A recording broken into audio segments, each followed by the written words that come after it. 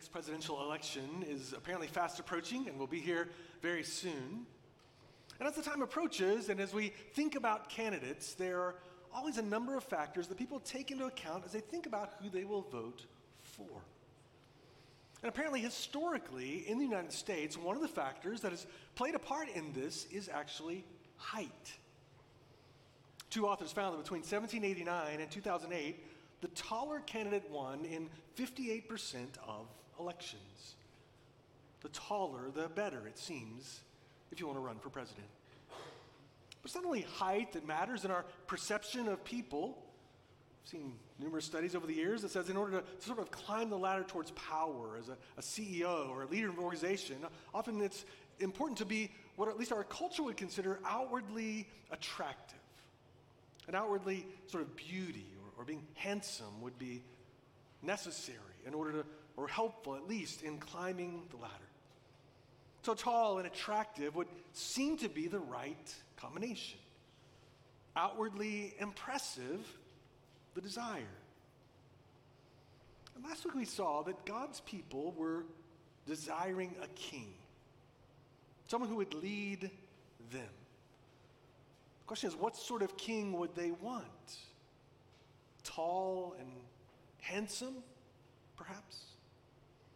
But would that really be the king that they needed? And for us, as we think about a king who would rule over us, what sort of king are we looking for? What sort of king do we need? That's what we'll see today when we turn to 1 Samuel again. So if you have a Bible, turn with me to 1 Samuel chapter 9. Today you'll find 1 Samuel chapter 9 on page 231 in the Bibles near you. Page 231. I encourage you to open up a copy of the Bible, open up a Bible app so you can see the text in front of you as we work our way through this. Today we'll cover both chapter 9 and chapter 10, but we'll read it in 3 different units throughout our time together. If you're newer to reading the Bible, the larger numbers are the chapter numbers. We're in chapter 9. The smaller numbers are the verse numbers. I'll mention those numbers throughout our time together. And if you don't own a copy of the Bible, we as a church would love to give you one today as a gift. At the back of the room, there's a table, a stack of Bibles there, a sign that says free Bible. So please grab one of those and take it with you this morning as our gift to you. So we're continuing our series in 1 Samuel that we're calling In Search of a King.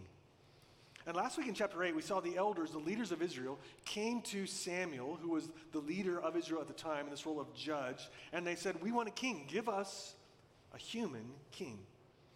Now Samuel had seen it as a rejection of himself, but then the Lord had told Samuel that they were not in fact rejecting you, but they were rejecting me, the Lord who had saved them, the Lord who had been faithful to them as their king. So the Lord instructed Samuel first to warn them of what this king will really do to them. But they continued to demand a king, and so then the Lord said to Samuel, give them a king. That's where we find it this morning, 1 Samuel chapter 9. There was a man of Benjamin whose name was Kish, son of Abiel, son of Zeror, son of Bechereth, son of Aphiah, a Benjamite, a man of wealth. And he had a son whose name was Saul, a handsome young man. There was not a man among the people of Israel more handsome than he. From his shoulders upward, he was taller than any of the people. And the donkeys of Kish, Saul's father, were lost. So Kish said to Saul, his son, take one of the young men with you and arise, go and look for the donkeys. He passed through the hill country of Ephraim, passed through the land of Shalisha, but they did not find them. Passed through the land of Shalim, but they were not there. And they passed through the land of Benjamin, but did not find them. When they came to the land of Zuph, Saul said to his servant who was with him, come, let us go back, lest my father cease to care about the donkeys and become anxious about us. But he said to him, behold, there's a man of God in this city, and he is a man who's held in honor. All that he says comes true. So now, let us go there. Perhaps he can tell us the way we should go. And Saul said to his servant, but if we go, what can we bring the man? For the bread in our sacks is gone. There's no present to bring to the man of God. What do we have? The servant answered again, here, I have with me a quarter of a shekel of silver, and I will give it to the man of God to tell us our way. Formerly in Israel, when a man went to inquire of God, he said, come, let us go to the seer, for today's prophet was formerly called a seer. And Saul said to his servant, "Well said, come, let us go." So they went to the city where the man of God was. And they went up the hills of the city. They met young women coming out to draw water and said to them, "Is the seer here?" They answered, "He is. Behold, he is just ahead of you. Hurry. He's come just now to the city because the people have a sacrifice today on the high place. As soon as you enter the city, you will find him before he goes up to the high place to eat. For the people will not eat till he comes, since he must bless the sacrifice. Afterward, those who are invited will eat. Now go up, for you will meet him immediately." So they went up to the city, and as they were entering the city, they saw Samuel coming out toward them on his way up to the high place. And the day before Saul came, the Lord had revealed to Samuel, "Tomorrow, about this time, I will send to you a man from the land of Benjamin, and you shall anoint him to be prince over my people Israel. He shall save my people from the hand of the Philistines. For I have seen my people because their cry has come to me." Samuel saw Saul. The Lord told him, "Here's the man of whom I spoke to you. He it is who shall restrain my people." And Saul approached Samuel in the gate and said, "Tell me, where is the house of the seer?" Samuel answered Saul, "I am the seer. Go up before me to the high place, for today you shall eat with me. In the morning I will let you go and will tell you all that is on your mind. As for your donkeys that were lost 3 days ago, do not set your mind on them, for they have been found. And for whom is all that is desirable in Israel? Is it not for you, for all your father's house?" Samuel answered, "Am I not a Benjamite, from the least of the tribes of Israel? Is not my clan the humblest of all the clans of the tribe of Benjamin? Why then have you spoken to me in this way?" Then Samuel took Saul and his young man and brought them into the hall and gave them a place at the head of those who had been invited. There were about 30 persons. Samuel said to the cook, "Bring the portion I gave you, of which I said to you, put it aside." So the cook took up the leg and what was on it and set them before Saul. And Samuel said, "See, what was kept is set before you. Eat, because it was kept for you until the hour appointed that you might eat with the guests." So Saul ate with Samuel that day. When they came down from the high place into the city, a bed was spread for Saul on the roof, and he lay down to sleep. Then at the break of dawn, Samuel called to Saul on the roof, "Up, that I may send you on your way." So Saul arose. Both he and Samuel went out into the street. As they were going down to the outskirts of the city, Samuel said to Saul, "Tell the servant to pass on before us. And when he's passed on, stop here yourself for a while, that I may make known to you the word of God." This morning in our passage, we'll see this emphasis. Trust your God, who provides a king for his rebellious people and is always working in their lives. Trust your God, who provides a king for his rebellious people and is always working in their lives. And we'll look at our passage in 3 different scenes that we'll see in the passage. So first we'll see the king is unaware. Second, we'll see the king is anointed. And the third, the king is proclaimed. So the king is unaware, the king is anointed, the king is proclaimed. And we'll spend the majority of our time on the first, so don't despair when we spend a long time on the first one. So first we see the king is unaware in verses 1 through 27. In verses 1 and 2, we're given this introduction to this man named Kish. And we're told that he comes from an obscure line, from the Benjamin, the smallest tribe of Israel. We're told that he had a son named Saul. Now Saul's name literally means asked for. So those who knew the language, if they would hear the word Saul, would hear that meaning with it. So asked for would remind them that they had asked for a king. And this was the king that they had asked for. So Saul is from an apparently insignificant family line, but he is from a wealthy family. And we're told he's handsome. More handsome than all the other in Israel.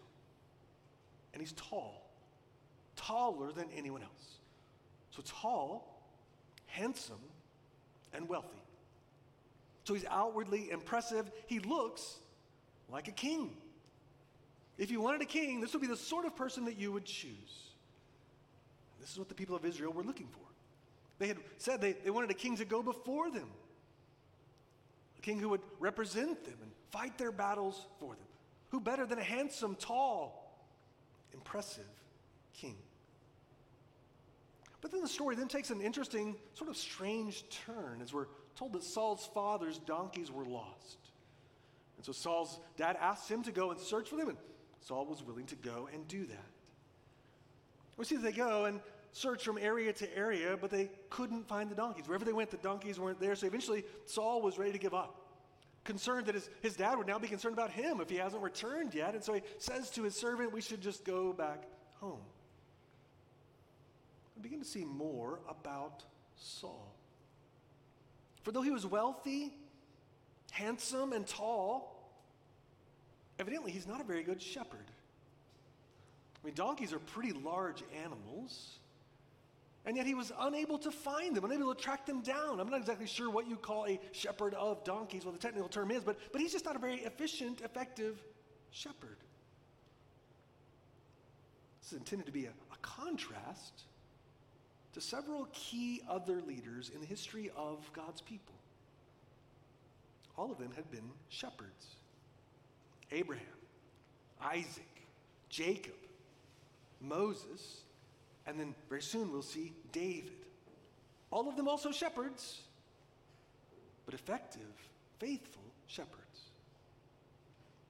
Saul was ready to give up and go home, but his servant suggests, well, we should go talk to the man of God who lives nearby, and maybe he'll give us some guidance. So even though this was only a few miles from where Saul lives, he seems almost unaware there is this man of God there, this one who's called the seer or the prophet Samuel. Even though we were told all the way back in 1 Samuel 3, verse 20, all Israel from Dan to Beersheba knew that Samuel was established as a prophet of the Lord. And now for decades, Samuel has been both the spokesman for God and the leader of the people. Everyone knew who Samuel was. Saul was open to the suggestion of his servant to go to this prophet. But Saul says, what will we pay him? That was kind of the custom of the day, to bring something to pay. And so Saul says, I have nothing to bring. Fortunately, the servant has something. He says, I have some coinage. We'll use that for the payment. Here we see that Saul is basically being led by his servant rather than being the leader. On their way to the city, we see that they end up at this well, and there they encounter some young women. These young women were on their way to draw water. And for God's people, familiar with the history of God's people, encounters at wells were big moments. Big things happened at wells in the history of God's people, with Isaac, with Jacob, and with Moses. So it kind of opens up our attention. What's going to happen here at the well this time?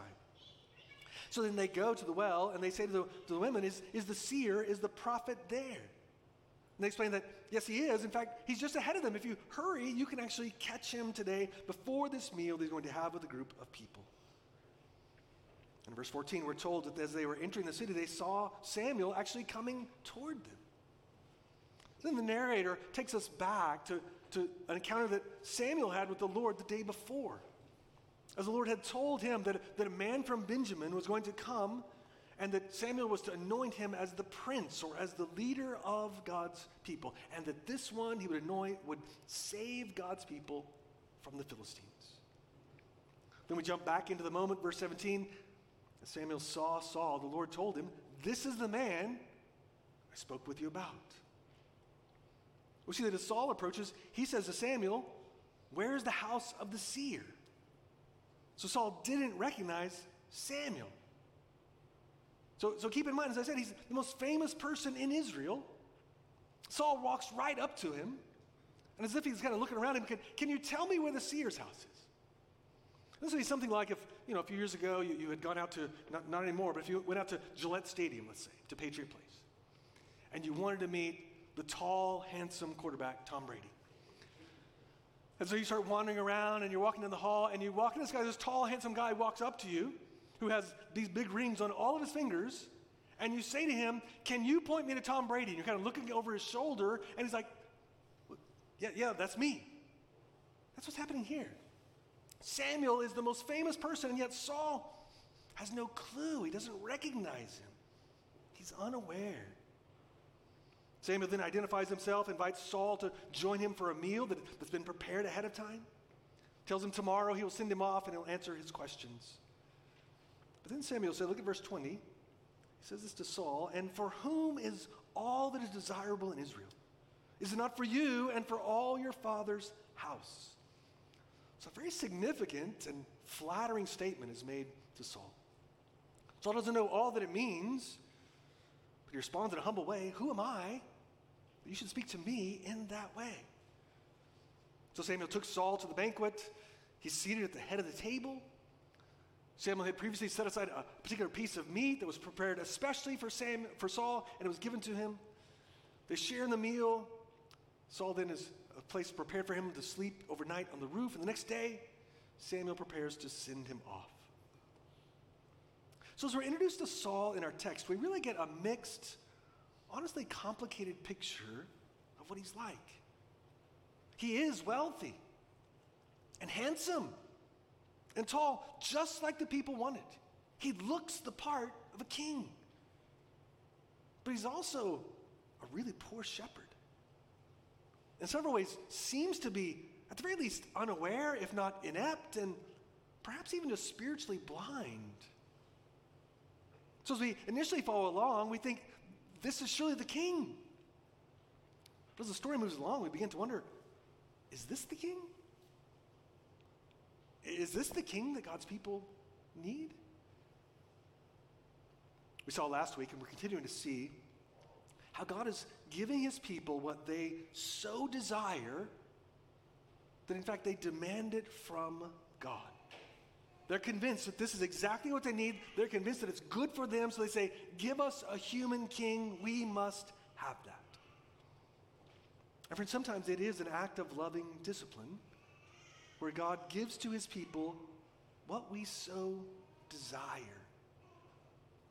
what we won't let go of, so that ultimately he will teach us, show us that that's not absolutely what we need, that it can't ultimately satisfy.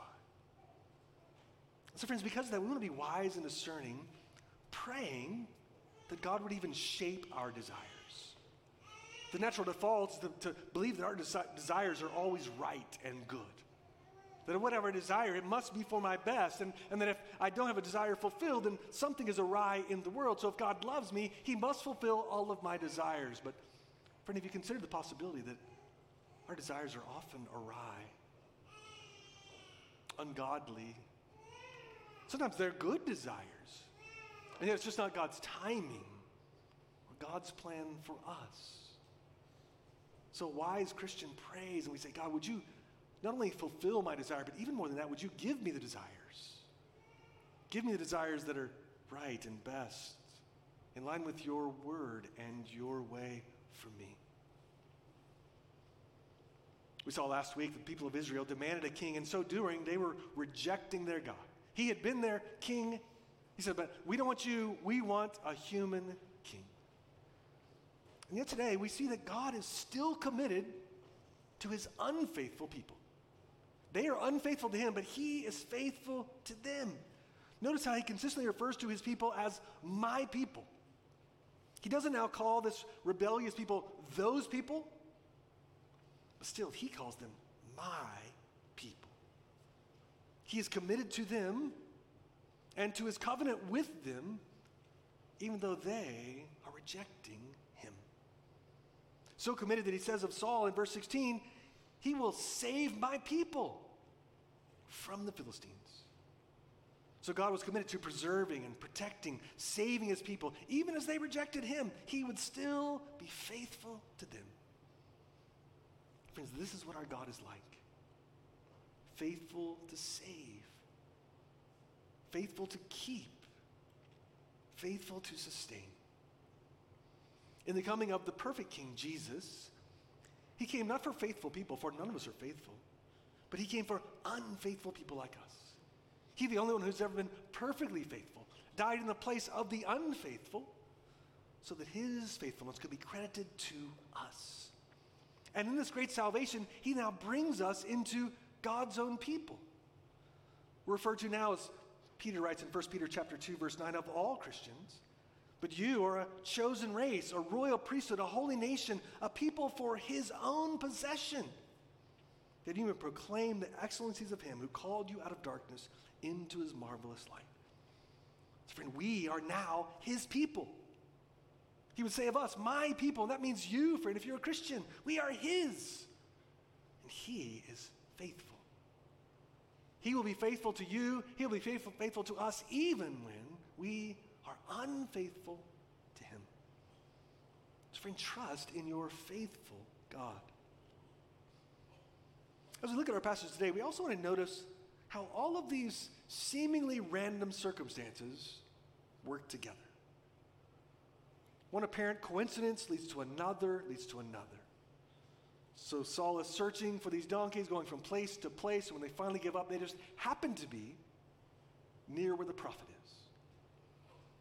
And as they make their way to where the prophet is, they just happen to be at the well at just the right time when these women come. And when they ask, is the prophet here? They say, in fact, he is at just that moment. In fact, as they walk, they don't have to look for the prophet. They walk right into Samuel. For God is at work in the very circumstances, every one of these circumstances, God is sort of mysteriously, by his hand, guiding these steps.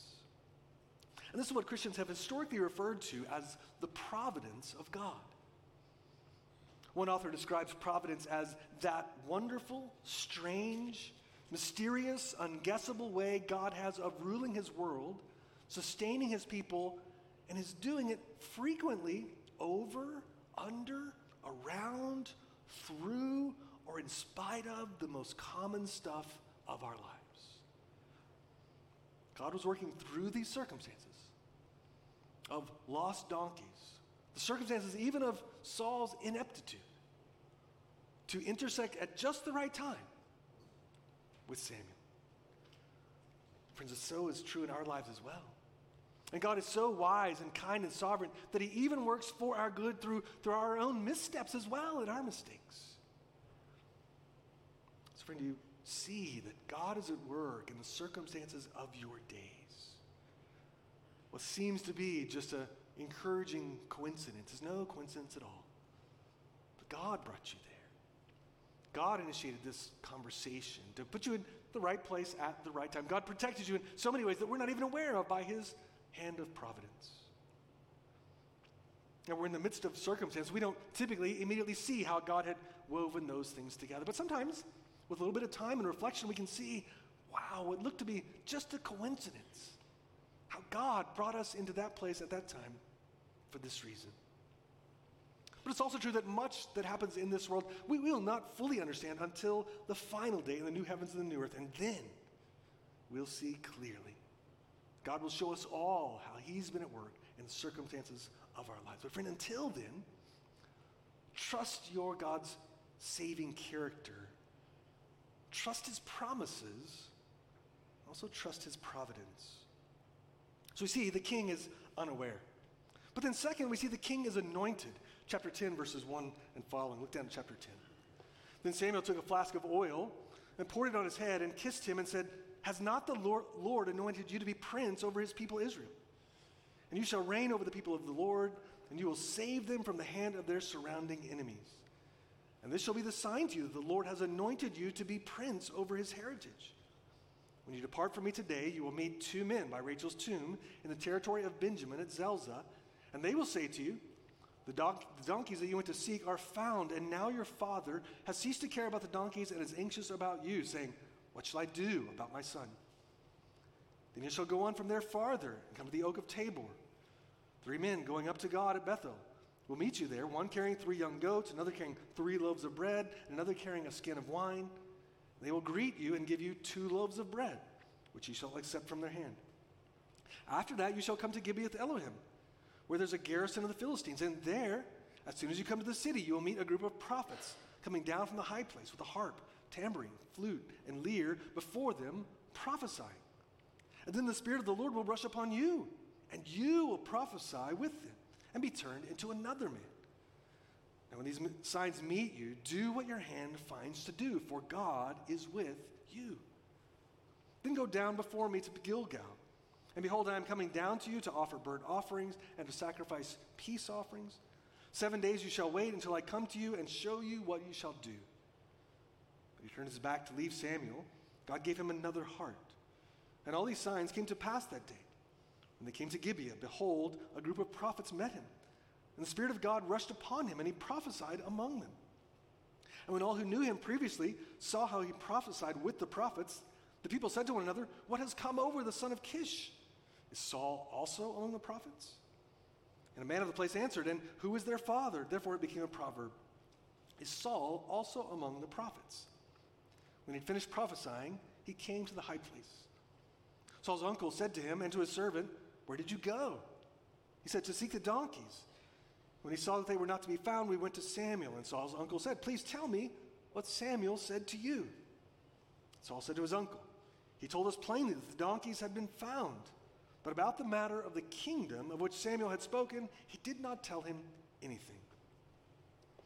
So we see that the next morning, Samuel anointed Saul to be prince over Israel.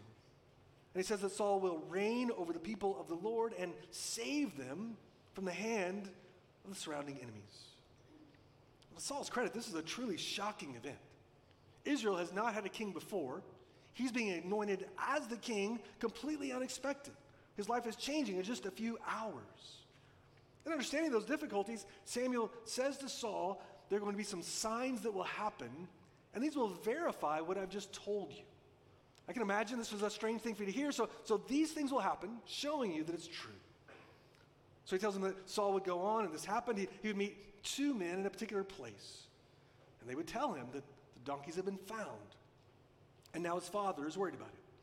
He would go further to the Oak of Tabor. He would meet three men, and they would give him 2 loaves of bread. As you mentioned, if you remember, they were without bread, so God would provide them these 2 loaves of bread. Then he would come to another place, Gibeah Elohim, and there would be a Philistine garrison, meaning a group of these neighboring opposition of their forces nearby as well. And there he would also meet a group of prophets. And the Spirit of the Lord would come upon Saul, and he would also prophesy himself. We see verse 9 that then when Saul left Samuel, God gave him another heart. And then all these signs played out exactly as Samuel had told him they would. Saul even prophesied. The people around were surprised by this as well. And then finally, Saul returned to his family, and there his uncle asked where he'd been. He said he had seen Samuel, and he asked him what Samuel had told him. And he told him only about the donkeys, not about the kingdom as well. So we see that God graciously gave these signs to Saul to give him confidence that this anointing was authentic. So these signs are proof. You can see these, you can experience these to authenticate what I've just told you, that you are now the prince, the king over Israel. We see that God gave him the Spirit as he had promised. Verse 10, the Spirit of God rushed upon him.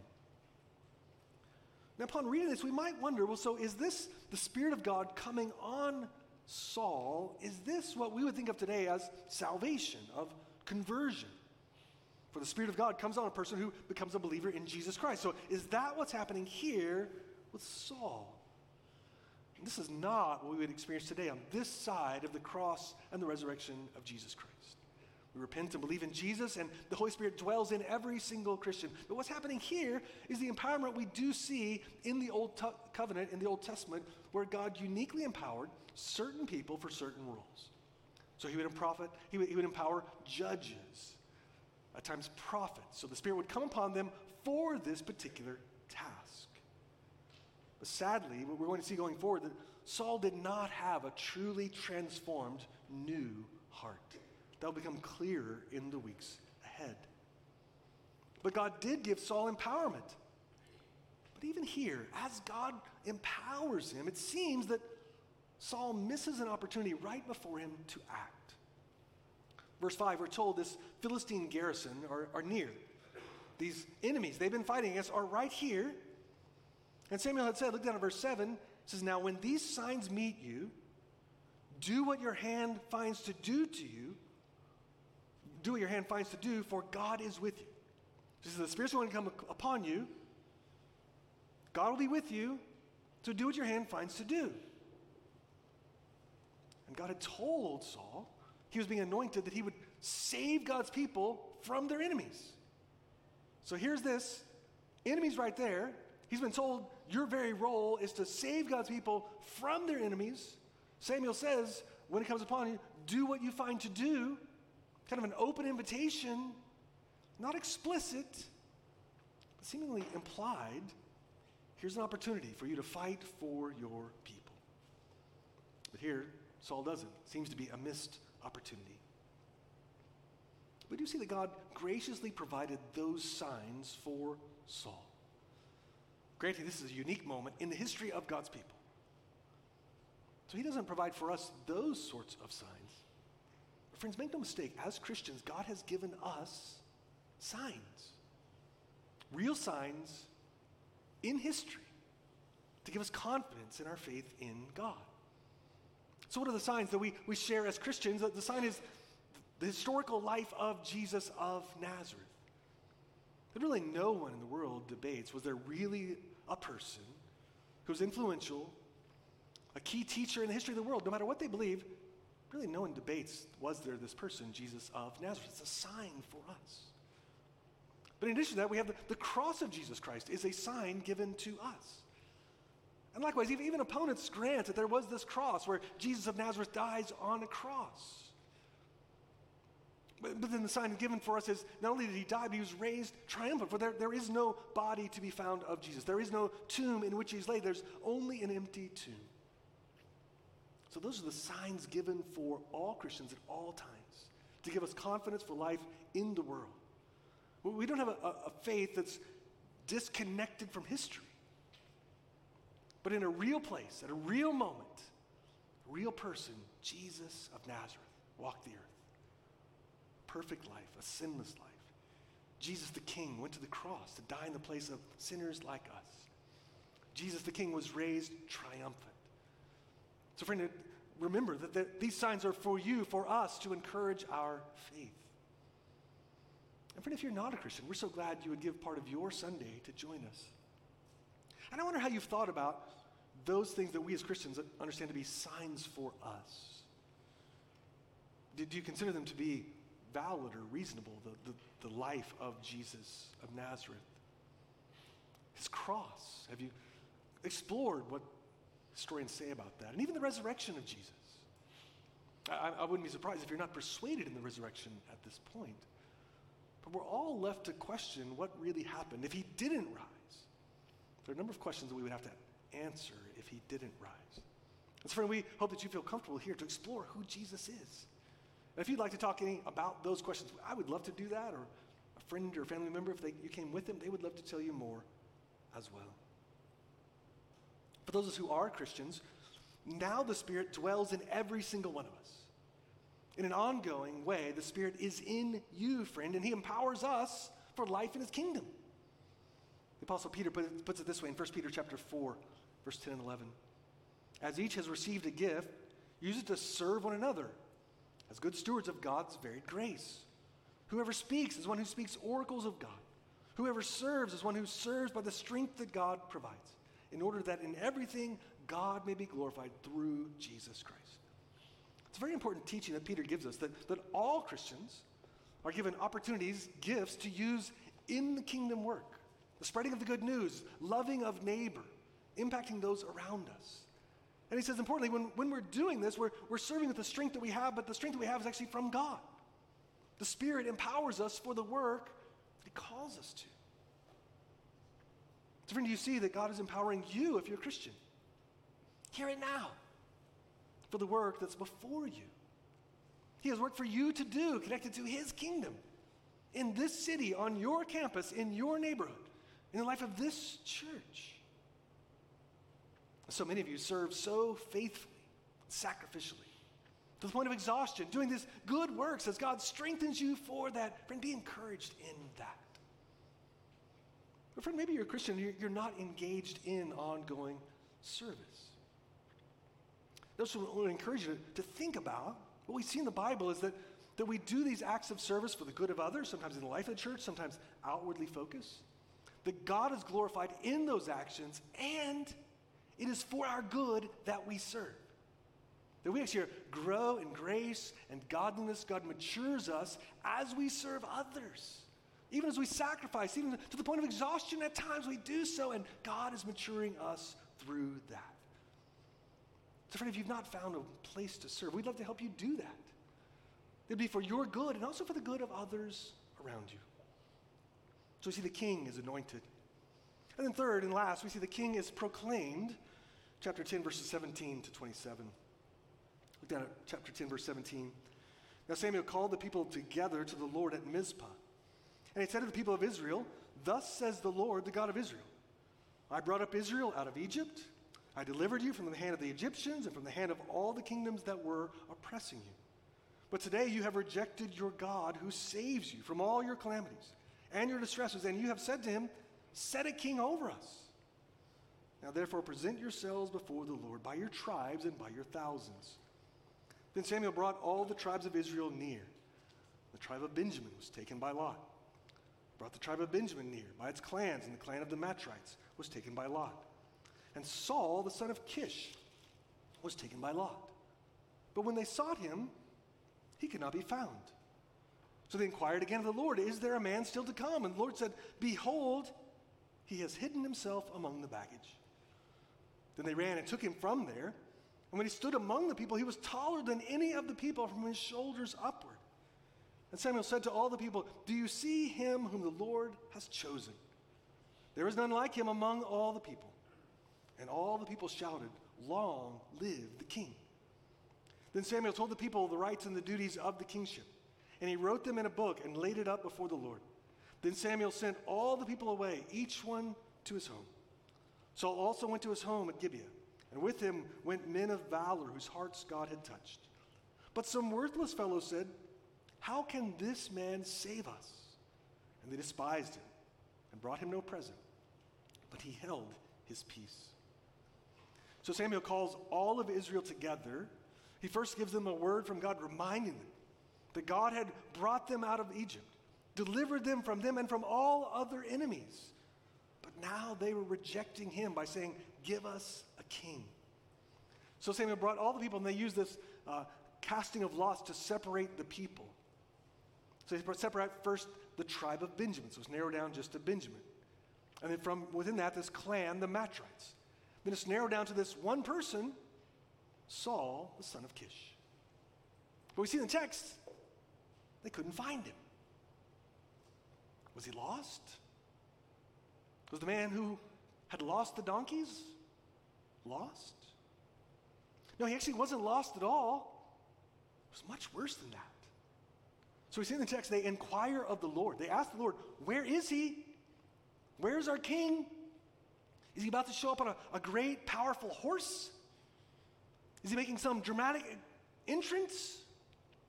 Look at verse 22. They inquire of the Lord. The Lord says, "Behold, he has hidden himself among the baggage." It's humorous. It's ridiculous. I was thinking this week of across the Bible, we again and again hear the word of the Lord. Behold. And really important things are said. Behold, you shall be with child. And here, the most ridiculous of all the statements. What would seem to be the most unnecessary. Behold, he's hiding in the baggage. So they went, and they got Saul. It's sort of like, imagine with me that you were going to pick up a friend of a friend who you don't know personally at Logan Airport. And it's going to be at Logan Terminal B, American Airlines, where I don't know, down there by baggage claim, there's always this huge amount of luggage that's there. Someone's luggage, I'm not sure whose it is, but there's always a bunch of luggage there. And so you're there waiting on them, and you're looking around for this person you think you're meeting, you think you might know what they look like, but you're texting, you can't find, you look, and then finally, you happen to look over in the baggage, and all the baggage is no more than about this tall, and you see behind one of the pieces of baggage, a grown man kind of kneeling down behind it, but he's a really tall grown man who can't hide behind it. I mean, you're like, what is he doing? And then when you finally go up to him and he stands up, he's taller than anyone in the room. You're like, "Oh, well, hey, let's go," and you leave. Well, that's sort of what's going here. They're looking, where's the king? We're finally going to get a king. He's hiding in the luggage.